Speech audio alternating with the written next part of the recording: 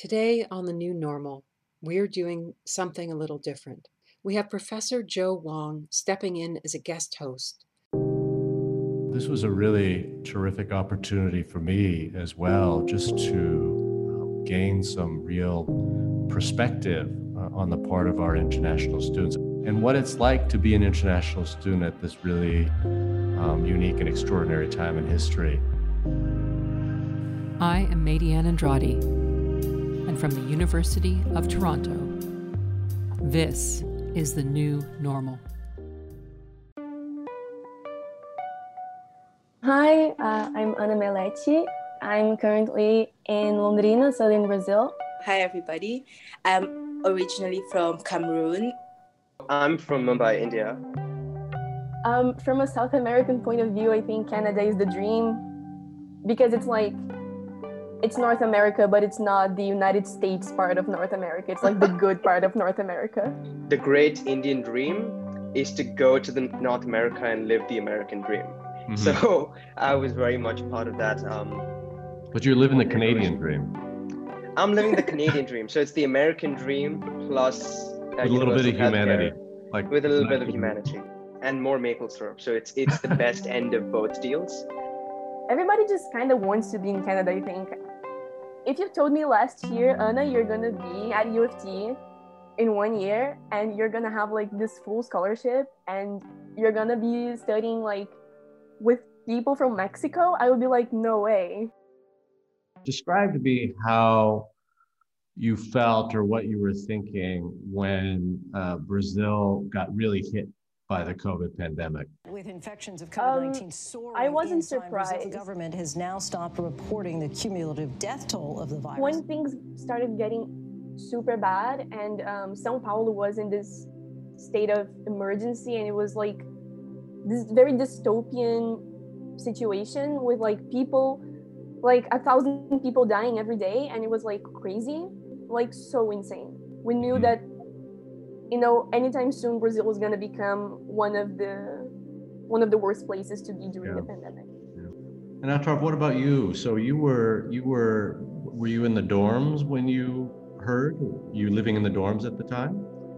Yeah, I was living in residence, but actually it's quite funny how and when I found out. So it was a Friday and I had a math class with this one friend, and since it was mid-March, things were heating up, and the one day in the entire year where I decided to voluntarily skip class and work on something. So I've been sitting in the dining hall since 7 a.m. grinding on a 2,000-word political science essay, and then at 10:30 we get that email. I just sat there the entire day because people came in, went out, I was talking to people, just trying to process everything that had happened. But it was a weird feeling. I'm wondering, like, you're all alone in many ways now, just because we're not able to see each other. Does that also mean that you are also feeling at times lonely? Anna, what about you? Have you found, because you were saying in your email that you are, in your room 24 hours a day. Yeah.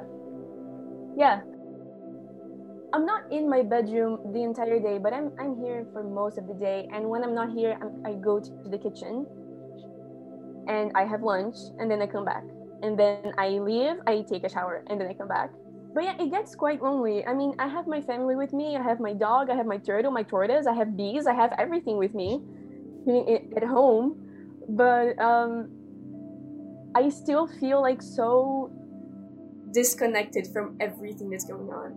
And most of my courses are synchronous and they're very small classes. So I get to like talk to my classmates and have some sort of interaction.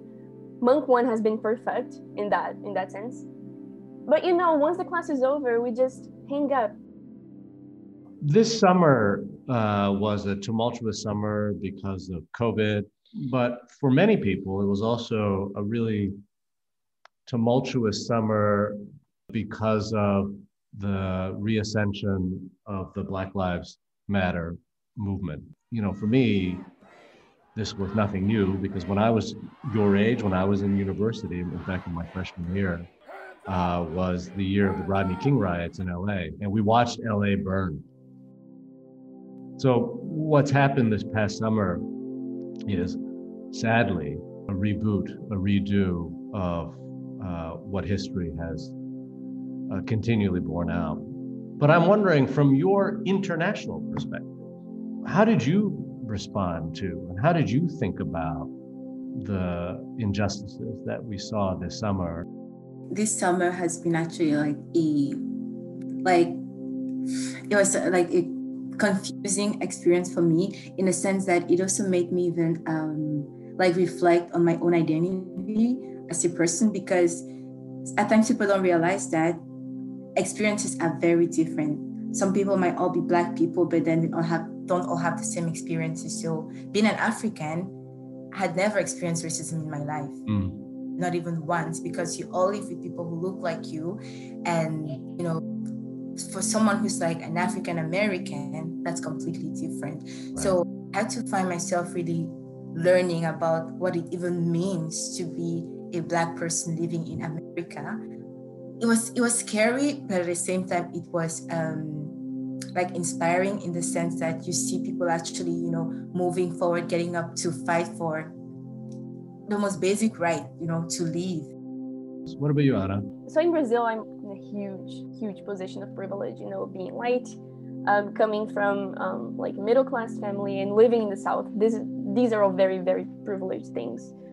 But seeing what was going on in the United States made me think, okay, now the Brazilian media is going to be talking only about this. And I was right, And in the weeks following the murder of George Floyd and the riots and everything, the Brazilian media was mainly talking about the United States. It took almost a month for the Brazilian media to be like, okay, let's talk about racism in Brazil. Here in Brazil, we have some of the highest, if not the highest rates of police brutality. We have a case like George Floyd's every 25 minutes. And there's kids being murdered every month in favelas and in other marginalized spaces. I find it very disappointing to see that what it takes is the United States to do something about a problem for Brazil to do something about the same problem, which has been going on here for as long as it has been going on in the United States. Yeah, absolutely. In fact, the slave trade to Brazil was far greater and far longer than the U.S. when you look at the you look at the history. I'll just leave you with one thing that hopefully is feels like they're maybe a little more optimistic, and it's actually some advice that I gave Attar early on in the summer. Do you remember what I said?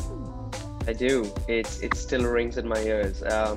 You told me to do things that make me happy and that I cannot possibly put on my resume. Oh, can I say one thing? Yes. Thank you so much, Professor Wong, for your movie recommendation for Monk One Movie Night. Oh. 21 Jump Street? No, I recommended my favorite film of all time. Oh, Harold and Kumar. Harold and Kumar go to White Castle. Okay. Yes. So it was, everybody's reaction was like kind of the same, very confused, like why would Professor Wong recommend this? But at the same time, this is so much fun. For the new normal, this is Joe Wong.